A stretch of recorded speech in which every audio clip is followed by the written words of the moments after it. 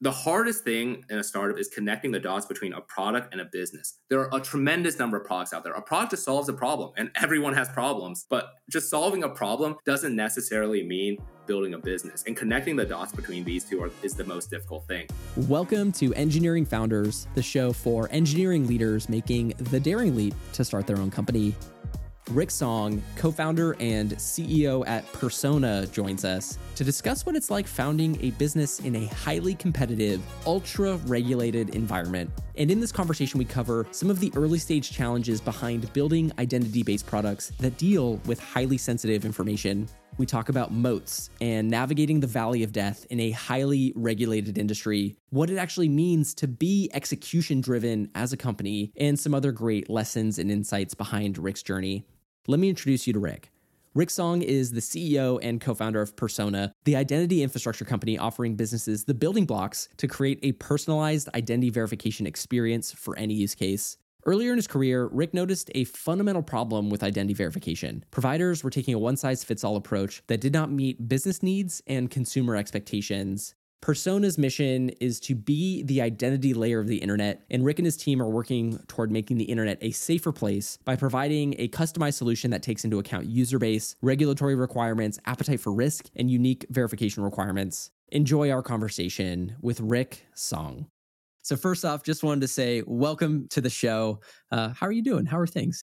I'm all right. Thank you so much for having me. How are things right now? It's hectic. I'm grateful that we're in the position we're in right now, but it definitely is hectic these days. Absolutely. And some of the headlines for the topics you and I are going to talk about, we're going to be diving into some of those early challenges that you faced in a company dealing primarily with sensitive information, or maybe in an industry where there's a larger barrier to entry. We'll also talk about kind of like founding and operating in a more competitive space and what that's like. But before we jump into that world, let's set some context. Can you tell us about the origin story of Persona? Bring us into your world. So prior to all of this, I was an engineer over at Square. My co-founder, engineer at Dropbox, the two of us were roommates, put together for, a fair bit of time. Honestly, through the majority, actually, of the founding of this company as well. I oftentimes say that Persona was the conflation of actually two kind of things. One of which is the idea of actually doing a startup was actually entirely my co-founder's. In a lot of ways, he's the one who I always joke is the much more entrepreneurial of the two of us. I was over at Square, and a lot of my time there was spent working on identity, a fair bit of time there. And identity from many different contexts, whether that be from a fraud and risk perspective, from a compliance perspective, from a trust and safety perspective, especially because Square at that time was branching off from becoming, originally it was just that white card reader that you've probably seen at a food truck, into an entire ecosystem of merchant services, and then later on, of course, consumer applications as well, being Cash App. But at that time, a lot of our work was on Capital, which is our lending product, payroll, Caviar, which actually was food delivery, which later on got acquired by DoorDash. But all of these had kind of identity in a unique perspective and a unique kind of challenges facing it. And given the time I was at Square when all of these products were rather nascent, we were discovering kind of the myriad of ways that identity will come into play. Charles having kind of the entrepreneurial idea. And then for myself, my push was towards, how about this? This is a big problem that we're seeing at Square. This idea that every single vendor out there is kind of saying, like, here's the silver bullet to solve identity. Like, this is the one last thing you need to know who everyone is. Promise some statistics that I would say numbers are far more complex than I think sometimes how the marketing materials may portray it. And then, for companies, what we're facing is that the reality is that identity is far more nuanced, that every use case requires something very uniquely tailored for it. Even the demographics you serve require something unique. So if you are a neobank that serves the recent immigrants versus like those with thin credit profiles, maybe I recently saw a neobank where they really target founders. Every one of these kind of demographics have different profiles and different identity challenges as a result. But even beyond that, also use case itself. If you're doing alcohol delivery versus giving someone $1 million loan, identity manifests in different ways. So that kind of complexity is what we were seeing. And the idea for Persona was,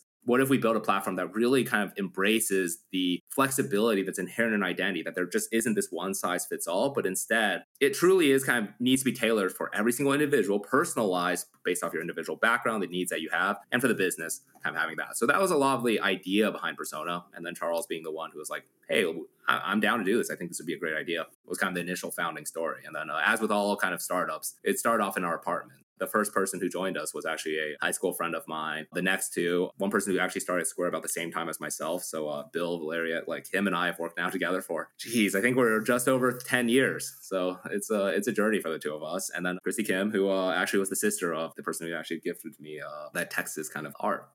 So it sounds like Charles was the instigator. What was the moment like where you two were coming together and you made the decision, like, we're going to do this, we're going to embrace like the flexibility inherent with the identity, we're going to build a platform around this? Like, what was that specific moment like for you?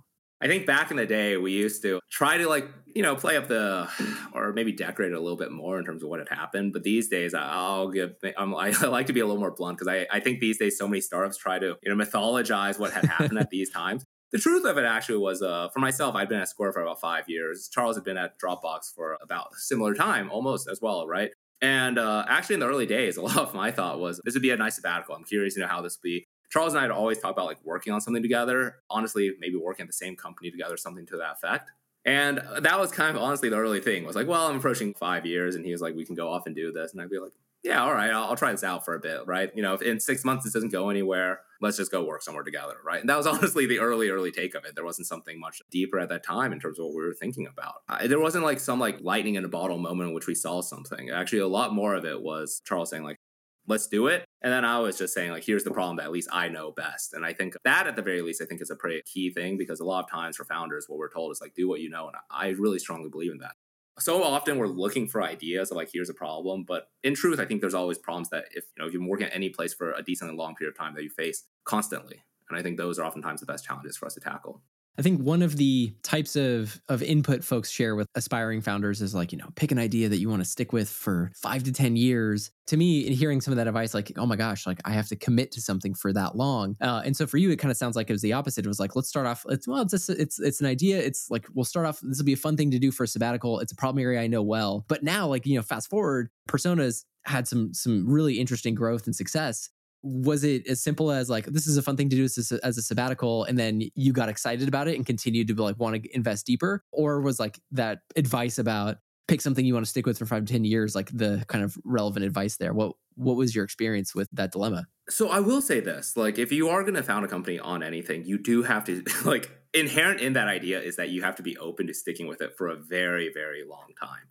So I worked on identity for a fair bit of time, almost shortly after I joined Square. And it wasn't when I joined Square, I was like, oh my gosh, that's the most interesting problem in the world. In all actuality, I wasn't if you're a fresh out of college new grad, your first idea generally is towards something on the consumer side and seeing something a little bit more resonant there. Definitely not something that's very infrastructural that powers other teams, right? That wasn't the thing that got me incredibly excited. I always joke with people that back in the day, I think the engineering leverage wasn't nearly the same as it is today. Effectively, what happened was that some engineering manager was like, hey, Rick, work on this. And me being a new grad wanting to keep my job was sure, right? You're the boss. I'll do anything. I want a job, And then with that, I kind of stuck with it. I mean, I worked on around that general topic surface area for over 4 years there. Found a lot of interest in it. I like to just go deep on something, and I'm not the choosiest in terms of what to go deep on. So there wasn't that so much of it. And honestly, when Charles and I had first founded, a lot more of it was the idea of I definitely would want to work with him for 5-10 years. I don't really care what idea we work on together, but I'd like to work on him with it for a very, very long time. And that's been the key of it. And honestly, for most of the founding team, for us, I mean, everyone's still here, which is, I think, always been the key thing that brings folks at Persona together. Most people who join us, they're the same inclination. Their idea isn't that identity is the coolest thing out there. These days, I do think people are realizing how important it is for so many interactions. But 5 years ago, that was not the case. But these days, I think people think that more and more. I like the idea of framing it of is this somebody that I'd want to work with, whatever the problem is, for 3 to 5 years and collaborate with together and do something really exciting. I wanted to ask you about some of the early days experiences because the dynamics of the space that you're in are so interesting when it comes to business building. You're in the identity space. Inherent in that is you're dealing with private, sensitive information that's high stakes for people, requires a lot of trust. I was wondering if you could talk a little bit about some of the dynamics or the challenges of building, an identity-based business. What were some of the things that are hard to do in the beginning when starting it up? So there was quite an existential moment for us, just a couple months after, because and we used to joke that in retrospect, it was very obvious this would be a problem. By that time, given we were just thinking oh, let's just go and try this out and see what happens. We hadn't thought too deeply about this, which is in 2018, this was the era of just countless data breaches. Your Equifaxes, your Target, every single company, and some and honestly, enterprises were having major personal information data breaches. Simultaneously, there was a huge wave of regulatory changes. GDPR, for example, example, right? But like CCPA, like a bunch of other countries at the time were like essentially working on privacy regulations. The impact on us at that time was pretty much no company that is like of decent size would want a startup, much less, a very early stage startup deal with personal information. So I think 3-4 months in, we had this existential crisis, which was like, we can work with very small startups, but what if that's it? and do we have to just hope one of them takes off? And, there's obviously fantastic companies who have been founded with that, but it definitely was a riskier kind of like strategy because it meant a lot of times you wouldn't have as much control over your destiny. You'd have to hope that, the folks that you're working with are good. And not to mention for us, the space was hyper competitive. I mean, we weren't the only startup, but there were also a ton of like incumbents too. So for us, like to navigate through that, the big thing that we decided to start really pushing on was we have to be less ambitious if we're going to go up market on what kind of use cases we want to tackle. Everyone wants the onboarding use case. Everybody wants the high volume, high kind of like transactions, like the high criticality use cases. Some degree of self-awareness and humility made us quickly recognize that that's not going to happen. Instead, we'd have to prove ourselves. And it'd probably be working with companies on incredibly low value use cases that are high risk, challenging, and like really long sales cycle just to prove that we're kind of a good company and like you can trust us. And after that, hope that they'll like kind of scale up with us and like see that the value of what we're building and use it in other places as well. So that became actually a really key part of our strategy. About 4 or 5 months in, the whole dogma for us was lowest risk for the business, kind of highest pain point use cases for the business to like try to target those as our initial kind of entry point in. And that became a lot of the strategy for how do we like just scale ourselves up to build more reputable brands, target harder problems. And I think one of the biggest benefits of doing that was it forced our platform to be really generalizable because these pain points, like the high pain point use cases are usually the ones with the highest complexity, the ones that like businesses are like, oh gosh, like I really don't want to like create something here. They require a lot of flexibility, a ton of manual operations. Trying to create a streamlined way to deal with that actually became a huge superpower for us because in reality, most of the time for onboarding flows, the world started trending in that direction as well, which is more complexity, more personalization, more customization. Yeah. So in a lot of ways, like, was this like identifying an area that like nobody was serving, like within the specific identity space, like nobody was serving these particular use cases. So you went in and created in this area. And then from there, it was like, once you had the proof and like the trust, you were able to expand the different services that you were providing. I think that's a far cleaner way to kind of state it. But yeah, that's actually spot on. But I will advise folks on this one because I think it's a risky one. For us, it truly was a leap of faith. And at that time, we weren't sure if we'd ever be able to expand. That low value part's really risky because it doesn't necessarily translate into, well, they like you for this. Are they actually going to use you for something else? And that was just a leap of faith that we took.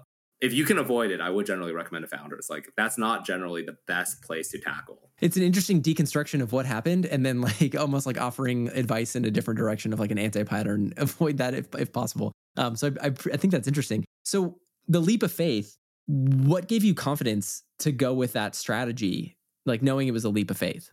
There's two parts to it. And I always joke that, like there is a rationalized part and then like honestly the more true emotional aspect for it. So the rationalized version of it was that the other thing we're seeing a lot in the industry at this time was that people oftentimes like verticalize their solutions. They would target one very specific use case and say like, that's what I'm going to service that. And then over time, I kind of branch out and go wide. And every single identity player generally looked at this. It would be like, oh, I focus on credit underwriting, or I focus on KYC, AML, or I focus strictly on age verification. They try to like own that overall vertical. And then over time, try to like add more knobs and dials to say, I can also do other things. But what ends up happening is really they specialize in that one vertical. Very rarely can they end up servicing others because like the core architecture that they created is too stratified, too calcified to actually go off and like change and like be dynamic enough to serve something else. And the internal expertise of the team wouldn't be able to tackle those as well. So for us, one idea of like tackling these really like high pain point use cases was it forces us to deal with the most complex ones. And by doing so, that creates a very generalizable base that allows us to go and say like, well, we can in long-term service any use case and build hopefully what we wanted to build was like this universal identity platform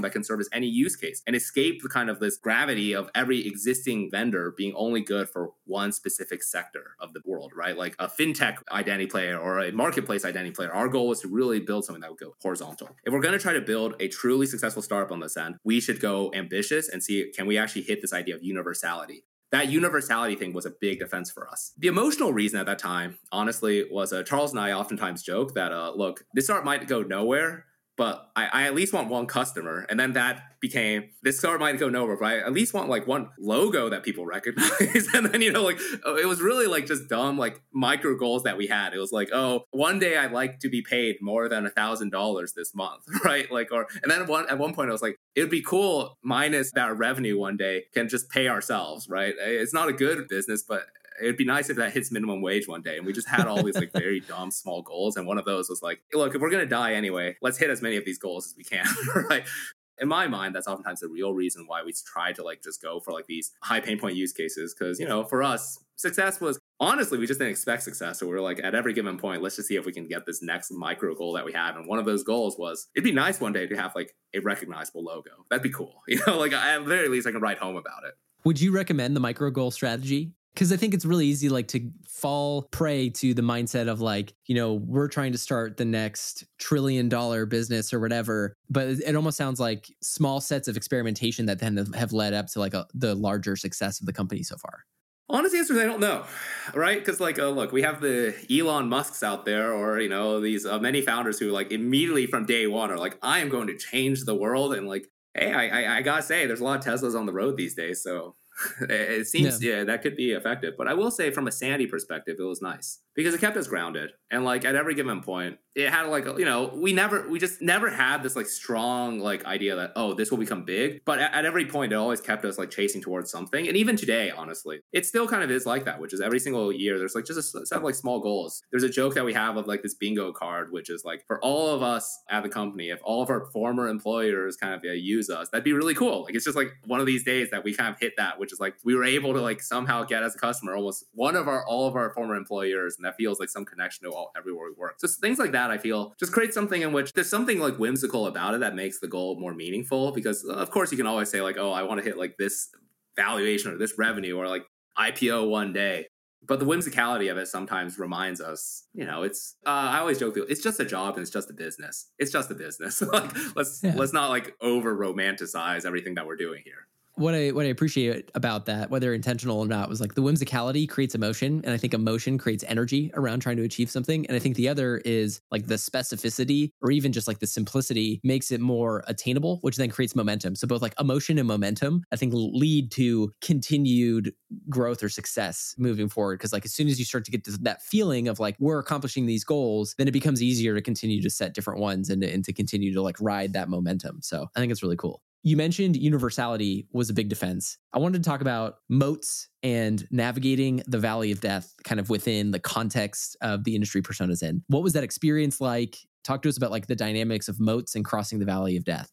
One of the bigger challenges, I think, within this space as a whole is, okay, so the general kind of advice that you get for a startup is focus on a niche. Like I would say, like, this is like a really core like YC advice, and in all respects, like I think it's worked tremendously well for the past 10 years. So classic examples of this would be like Twitch, focus on gaming, and then one day continue to expand, but like find that niche and then like see what happens, right? Airbnb is like, hey, let's start targeting, having people kind of like rent out their homes. Then over time, like it'll become larger and larger. And the two observations I have here is generally actually for the companies who have succeeded by focusing on one niche, they usually continue to specialize that niche forever. It turns out that for Twitch, a lot more people want to watch people play video games than we expected. For Airbnb, it just turns out that people want to rent to each other's homes. I always joke that I have bad proc sense, because if you had told me that 20 years ago, I'd be like, that's insanity. Like, you just want to like sleep on my couch? I mean, I'll rent you, but as a $70 billion business, like, you gotta think about that, right? But I think that's the core thing, which is it turns out that when you focus on the niche, you have to bet on that like general demographic like growing. And there's a certain like loss of control because now you're left to like the market. And for identity, the challenge that we faced in particular was that we're not entering into,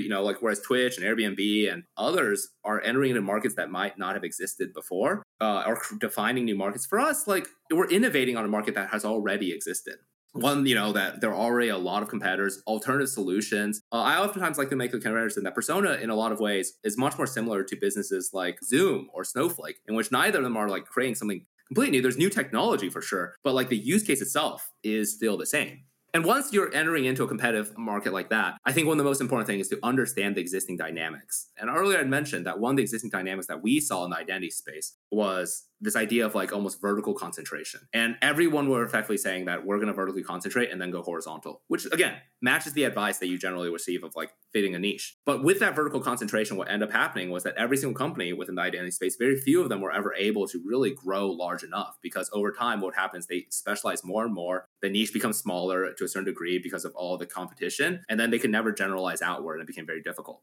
So our idea was, well, we've seen everyone else take this idea of like, let's go vertical and like really focus on that first, like single kind of use case, single product. And we're like, well, it didn't seem to work for anyone else. We can believe that we're just smarter, better, and like that might be the right way. But, again, certain self-awareness and humility, I think it's maybe, right? I think a better one's like, let's just try something different. So what we ended up thinking at that time was, let's just go universal first. We're already doing this whole high pain point thing. Let's just really go all out on this and say, like, not only are we going to go high pain point, we're going to say we're going to try actively to find one customer in every use case. And the moment we have like some like decently sized like customer in one use case, we will actively no longer go after any more customers there. What ends up happening is once you get one, and then you get two, and then 5, and then 10, you start over dedicating resources towards it. And then like, soon like you have like goals to meet. So we're like, look, at this point in which investors have no expectations of us beyond like, hopefully they just go somewhere, let's go horizontal quickly. Like, we're not going to specialize on anything pretty much. So the moment we got like, say, a age verification use case, we immediately just fanned out and say, let's try to get a fintech use case. And the first person whoever we hired who was focused on sales and growth at that time, who was Daniel,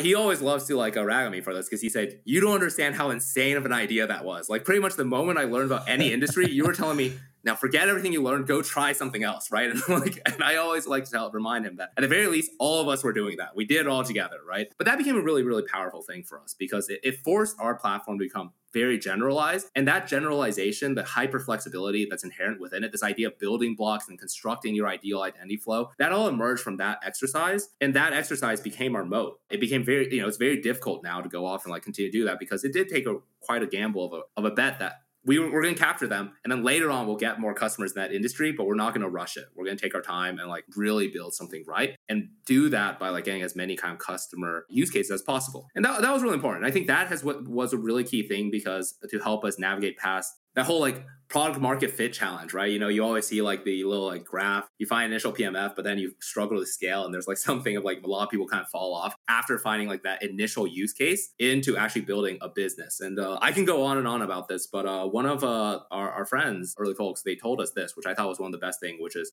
the hardest thing in a startup is connecting the dots between a product and a business. There are a tremendous number of products out there. A product just solves a problem, and everyone has problems, but just solving a problem doesn't necessarily mean building a business. And connecting the dots between these two is the most difficult thing. And they said that one of the most important things to avoid from doing this is that a lot of times I think founders have a tendency to go in and say, I'm just going to focus on the problem, and effectively cross your fingers and hope that problem becomes so big that like you build some sort of billion-dollar business. And he said, more importantly, you have to study the space and at least understand strategically kind of what's going on, because otherwise what you're just going to do is navigate, get some sort of initial use case, find out that use case or that initial product doesn't have a large enough market, pivot, try again. But if you study the market a little bit, study at least the existing kind of ecosystem, it'll give you indication of how big can it be, like what can I actually build, where is like a gap in the space, and at least help connect those dots more. And that's where that valley of death idea comes from, is that product to business, it's actually not as clear. And if you just think about product all day, you're never going to get into the world of like, hey, how do I actually build, a scalable business?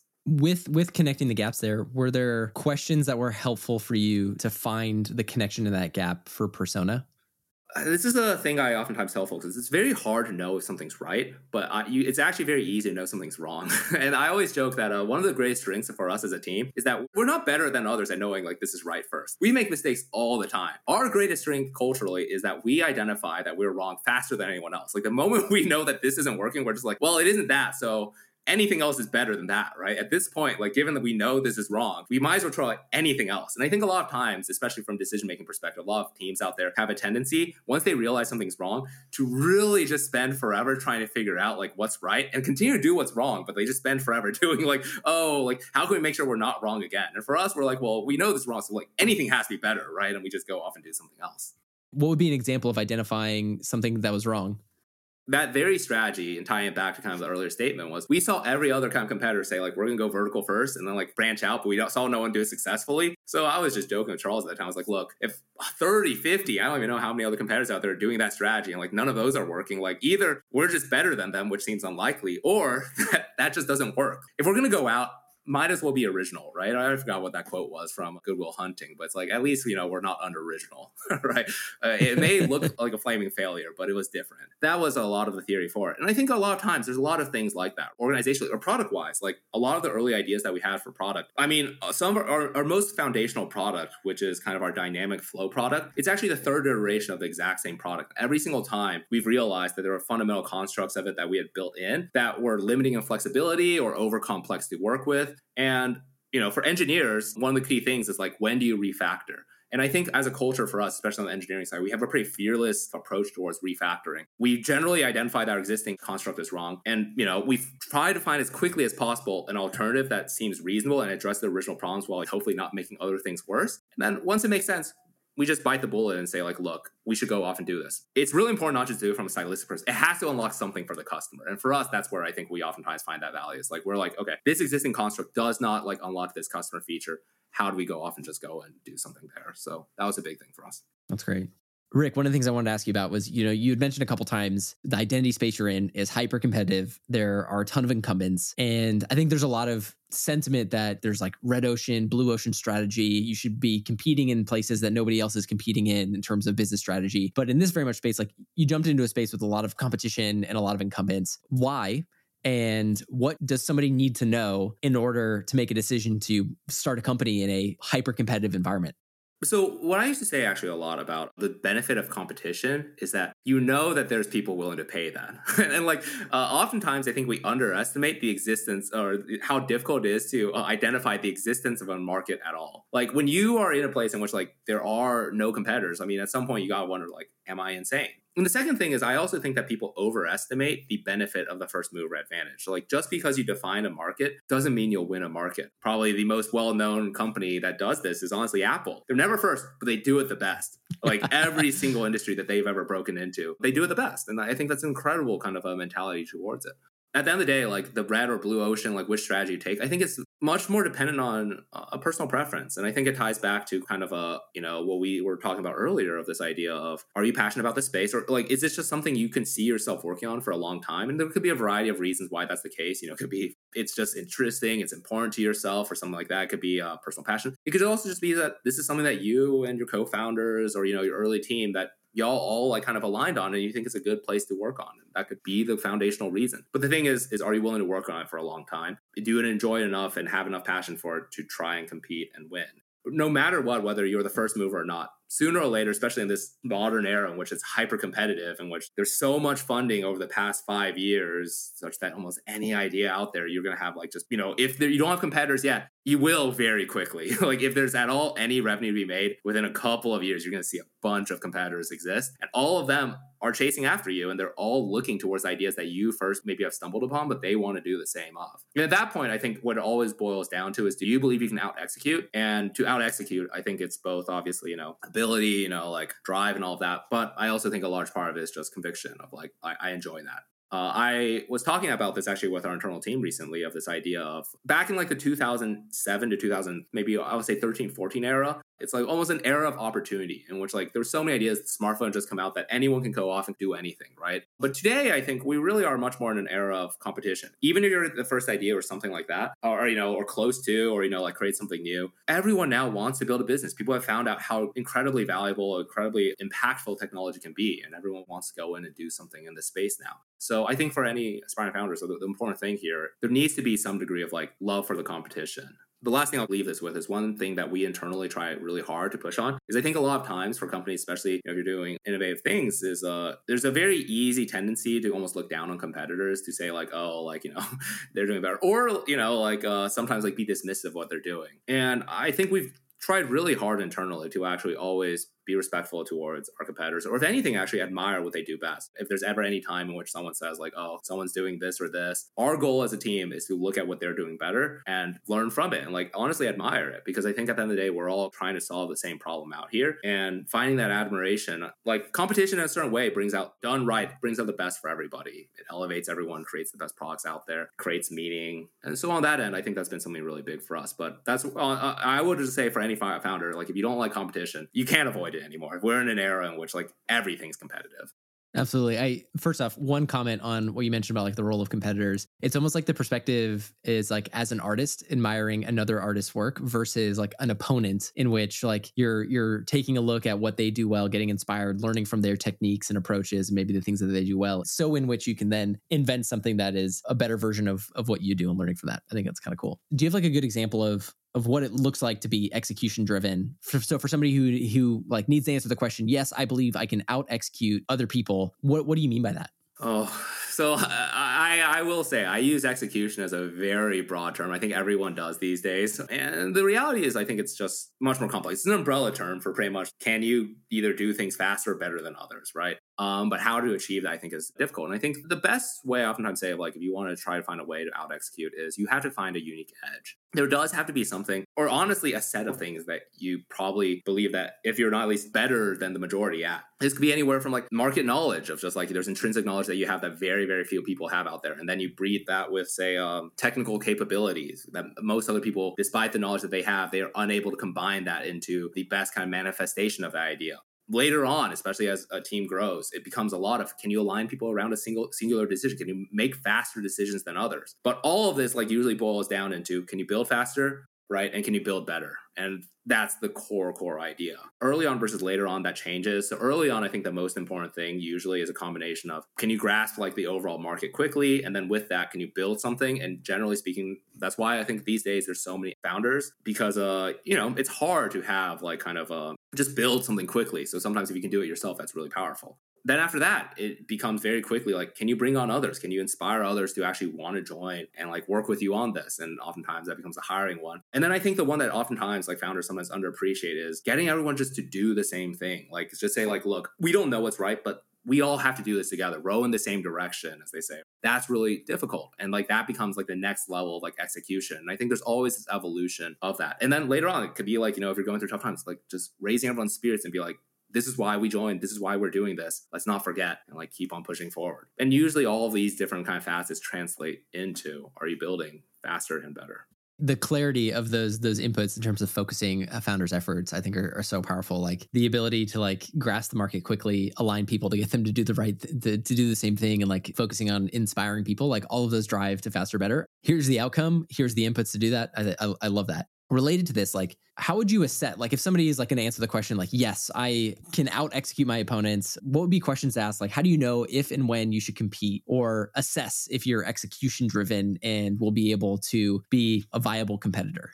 I don't think there's a clear way to know, to be honest. And I actually think generally speaking, the reason why people will or will not compete is not so much based off of like some sort of like external reason, like whether they could or should. I think a lot more actually is like internal. Do I want to? And I think that one's hard, right? Because like sometimes like if you have no passion for that problem set, or like you just don't like the overall motions or the auxiliary problems that come with whatever problem you're tackling, you just won't find the motivation to go after it. Earlier I kind of like gave this thing of like there's a rational reason that you can like go and backward reason to yourself, and then like an emotional reason of why we did this. And like the emotional one back then for us of why go kind of horizontal was it would just be cool, would be nice. Kind of it would be a win for us as a team. Competition is very similar. It's like, you can rationalize, oh, this is why I'm better than others. But at some point, you just take that leap of faith. And that leap of faith just has to be one in which, like, I want to do it. That's why I personally think that, like, especially if you're entering competitive industries, it is really important that you enjoy the competition. Like, I mean, don't get me wrong, losing a deal, losing, an opportunity, it's terrible. It sucks. But like, you kind of have to love that. Like after that, you go back, it's like humbling, you go and learn and like go and try to do better. Like that overall process has to kind of be what drives it. Because I think like trying to focus on the output itself and trying to assess what's going to happen, I think that's impossible. One thing I oftentimes like to tell folks, especially those who are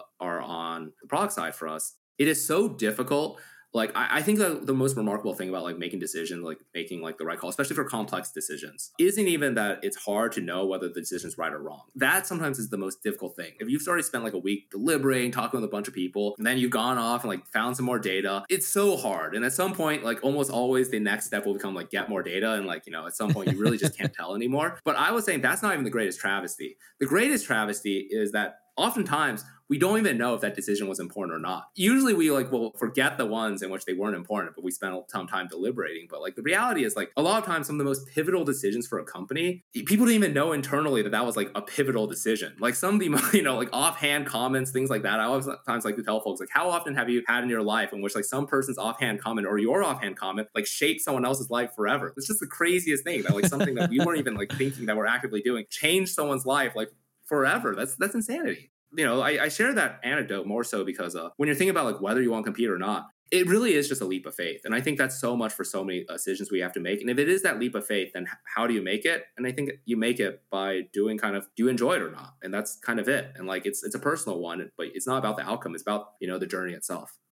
So the big question is like, how are you able to get top tier investors in a really competitive space? I think the reason why we ask is I know Mark Goldberg from Index Ventures is one of your investors. He's spoken in our community a couple of different times. And so you're able to get some of these like really cool people, very helpful and brilliant supporters in a competitive space. How are you able to do that? So for us, I mean, when you're really early and you'll have like, traction, every early stage investor, at their core, they're betting on teams. Like they're not betting on ideas as much as they're betting on teams. They care. Obviously, the market that you're within matters a lot because, there's trends and macro trends and you can never escape the gravity that is the market. But once you're like, in a decently like reasonable market, really the only thing at that point is, do I believe in this team? The investor is actually an output of the early team that we put together. And, I can't speak highly enough of the talent and the ability of them. I mean, for kind of like the first 10-ish folks, all of whom who are still here with us that we've been working closely with. I mentioned Bill earlier, who I've worked with for 10 years. Vincent, I've known for 15 plus. I think that was really the key thing. So when investors see like a group of incredibly talented folks gather to work on a singular idea and in a market that clearly seems to have some value on, I think it's a very, very kind of sane bet at that time for early stage. And I'll answer kind of like the implicit kind of second part there is like, how do you kind of assemble a great team early on? I think that for Charles and I, one of the bigger benefits that we had was we stayed at our respective companies for a really long time. And there were those companies themselves were, as Mark Goldberg puts it, talent vortexes, right? Those companies had a tremendous number of like just unbelievably talented people. And I think that was huge for us because we'd stayed for so long. I oftentimes like to tell, like your folks that it's really difficult to build a deep relationship with someone without going through some sort of struggle. For both of our respective companies, Dropbox and Square, they went through like difficult times, and being at a company with other people who are talented through those difficult times for a very long period of time too makes it such that you build a really deep level of trust. And that level of trust kind of is, when you finally take that leap of faith, that at its core is what's going to convince them to join. Because like if you're trying to sell them on like this is going to be the biggest idea out there, I think if they're like decently smart, the next question they're going to ask is why you, right? Like I'm sure there's someone else doing it. And a lot of times when people decide to join you, especially again, talented folks decide to join you, it's because they want to work with you and they enjoy working with each other. And I think in so many ways, that's the foundational story of Persona. I mean, I don't know. I've known Charles for over 10 years now. And at any given point, I'd love to continue to work with him. For Vincent, for Bill, for Christy, the thing I am actually personally most grateful for above almost anything of our success or anything that we've come to is that I'm still working with them. Towards that, I think that's like for early stage. For late stage, the answer is actually very easy, which is like, you just have to perform well. Like if you like are, if you get more customers, if you're growing at some right pace, like then you'll get good investors, right? But anything prior to that, it's really about the team.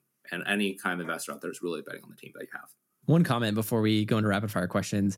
What stands out to me just in terms of the themes that we've talked about today is, you'd mentioned whimsicality. I think I just so value and appreciate your whimsicality, like the ability to have both a whimsical perspective, but also like a deeply execution and competitive drive towards like the idea of starting a business. In a lot of ways, like what I'm associating this with is it's almost like the pale blue dot sort of perspective on like the earth, and that like the small problems like ultimately don't matter, but you have kind of this like zoomed out perspective of like ultimately like doing incredible things with people that you really enjoy spending that time with and like highly value is what matters. And so I think just your ability to both be deep down in the competitive trenches and then also to be zoomed out in this sort of like whimsical, like what does this ultimately mean to matter to us, I think is a really, really powerful perspective to have as a founder getting into it.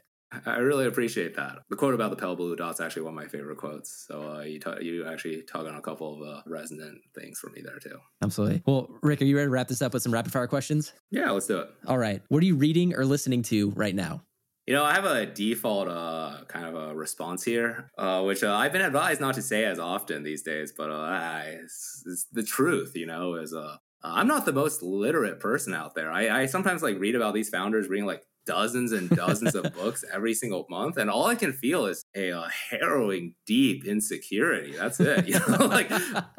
And then at night, I'm watching YouTube and I'm like, geez, Louise, what a waste of my life, So on that end, That's the truth of it. Like I've practiced to say like, oh, here's a book that I liked in the past or something like that, right? And like I've read books. I don't want to say I've never read anything in my life. I can read as well, but I'm not like an avid reader. I'm reading like these Gates notes, and this guy's like telling you, oh, I've read like 7 books this past month. I'm like, geez, God, I can't even read a page that fast. You're crazy. Congratulations. Hey, look, here's what I'll do is I'll actually plug a couple of YouTube channels that I think are fantastic, that I watch a fair bit of. I'll plug their like and subscribe or something like that, help them get a couple more subscriptions. There are millions of subscriptions. Maybe I'll make a small dent on the third decimal point or something. But on that regard, I mean, Veritasium, Mark Rober are fantastic. I watched CoffeeZilla during, like I think what he does about like talking through some of the challenges within the crypto space, but still remaining optimistic about it. I think that's fantastic. I think very, very highly of overall all of his content and his channel. Wendover Productions, I think, is really cool if you're interested in operations. He speaks about things anywhere from like, the challenges California faces to most recently about aircraft carriers. The channel that actually I've been obsessed with lately, the channel's name is called Pony Smasher, but he's actually the director, David F. Sandberg of Shazam. And he talks a lot about like the challenges of movie making. And I love how like, oftentimes we have this perspective of movie making that's, especially for AAA budget movies, we think it's like a very kind of like a clean and like, incredibly well orchestrated process. And he really kind of showcases how messy it is behind the scenes. And I think it's always a good reminder. And I love having folks actually at Persona even watch his videos, because it's a great reminder that even for like $100 million plus budget films, like a lot of times they're hacking things together. It's challenging. So anyways, if I were to recommend one to folks, Pony Smasher, David F. Sandberg, his channel, his things about the problem solving of movie making is one of my favorite videos of all time. A lot to be learned there. I can't imagine having to like really intensely act with nothing but a green screen and like a motion capture suit for some of those like big budget type of films. Like, can you imagine like having to really get there? Wild. Anyway, Rick, speaking of whimsicality, how do you diffuse stress? Cooking, hanging out with my partner. Charles lives the block away, so I see him relatively frequently. I code actually every now and then, and sometimes it's diffuses stress. Sometimes it's very stressful, actually. So I don't know, half and half there. But certain parts of it sometimes, especially for the more monotonous tasks, I actually think it's very like de-stressful. And the final question to wrap us up, Rick, and send us off. Is there a quote or mantra you live by, or a quote that's been resonating with you right now? It's actually from Bill, one of my coworkers. I love this one, which is, it's a hack in the right direction. I love that from him. He always says, it's like, it's a hack, but there's a difference between a hack in the wrong direction and a hack in the right direction. And at least for the engineers who may be listening to this, I think about that a lot, about this idea of like, look, as engineers, we're always hacking random things together. If you're not, you're a better engineer than myself. But I believe the vast majority always have to hack something together. But not all hacks are created the same. There's a hack in the right direction, a hack in the wrong direction. And I think it's really important that, the directionality matters. And I think about that quote a lot. Fantastic. A powerful way to close, a hack in the right direction. Rick, thank you so much for bringing us into your world and providing, I think, just really both high level, great perspective, but also deep ground level notes on execution around operating in a highly competitive space. I mean, I just really appreciated all the perspectives and frameworks you shared. So thank you. Likewise. Thank you so much, Patrick, for having me. Thanks for climbing aboard our pirate ship of engineering founders. Make sure that you click subscribe on Apple Podcasts or follow on Spotify so you know when our first few episodes get released. And if you want to connect with other engineering leaders who are interested in starting their own companies or who've already made the leap, we're building an engineering founders community. We'll be hosting a ton of virtual meetups, sharing resources, and lots of other fun things to support your founder journey. So if you're looking for support, sign up for updates at elc.community. That's elc.community. And we'll see you next time.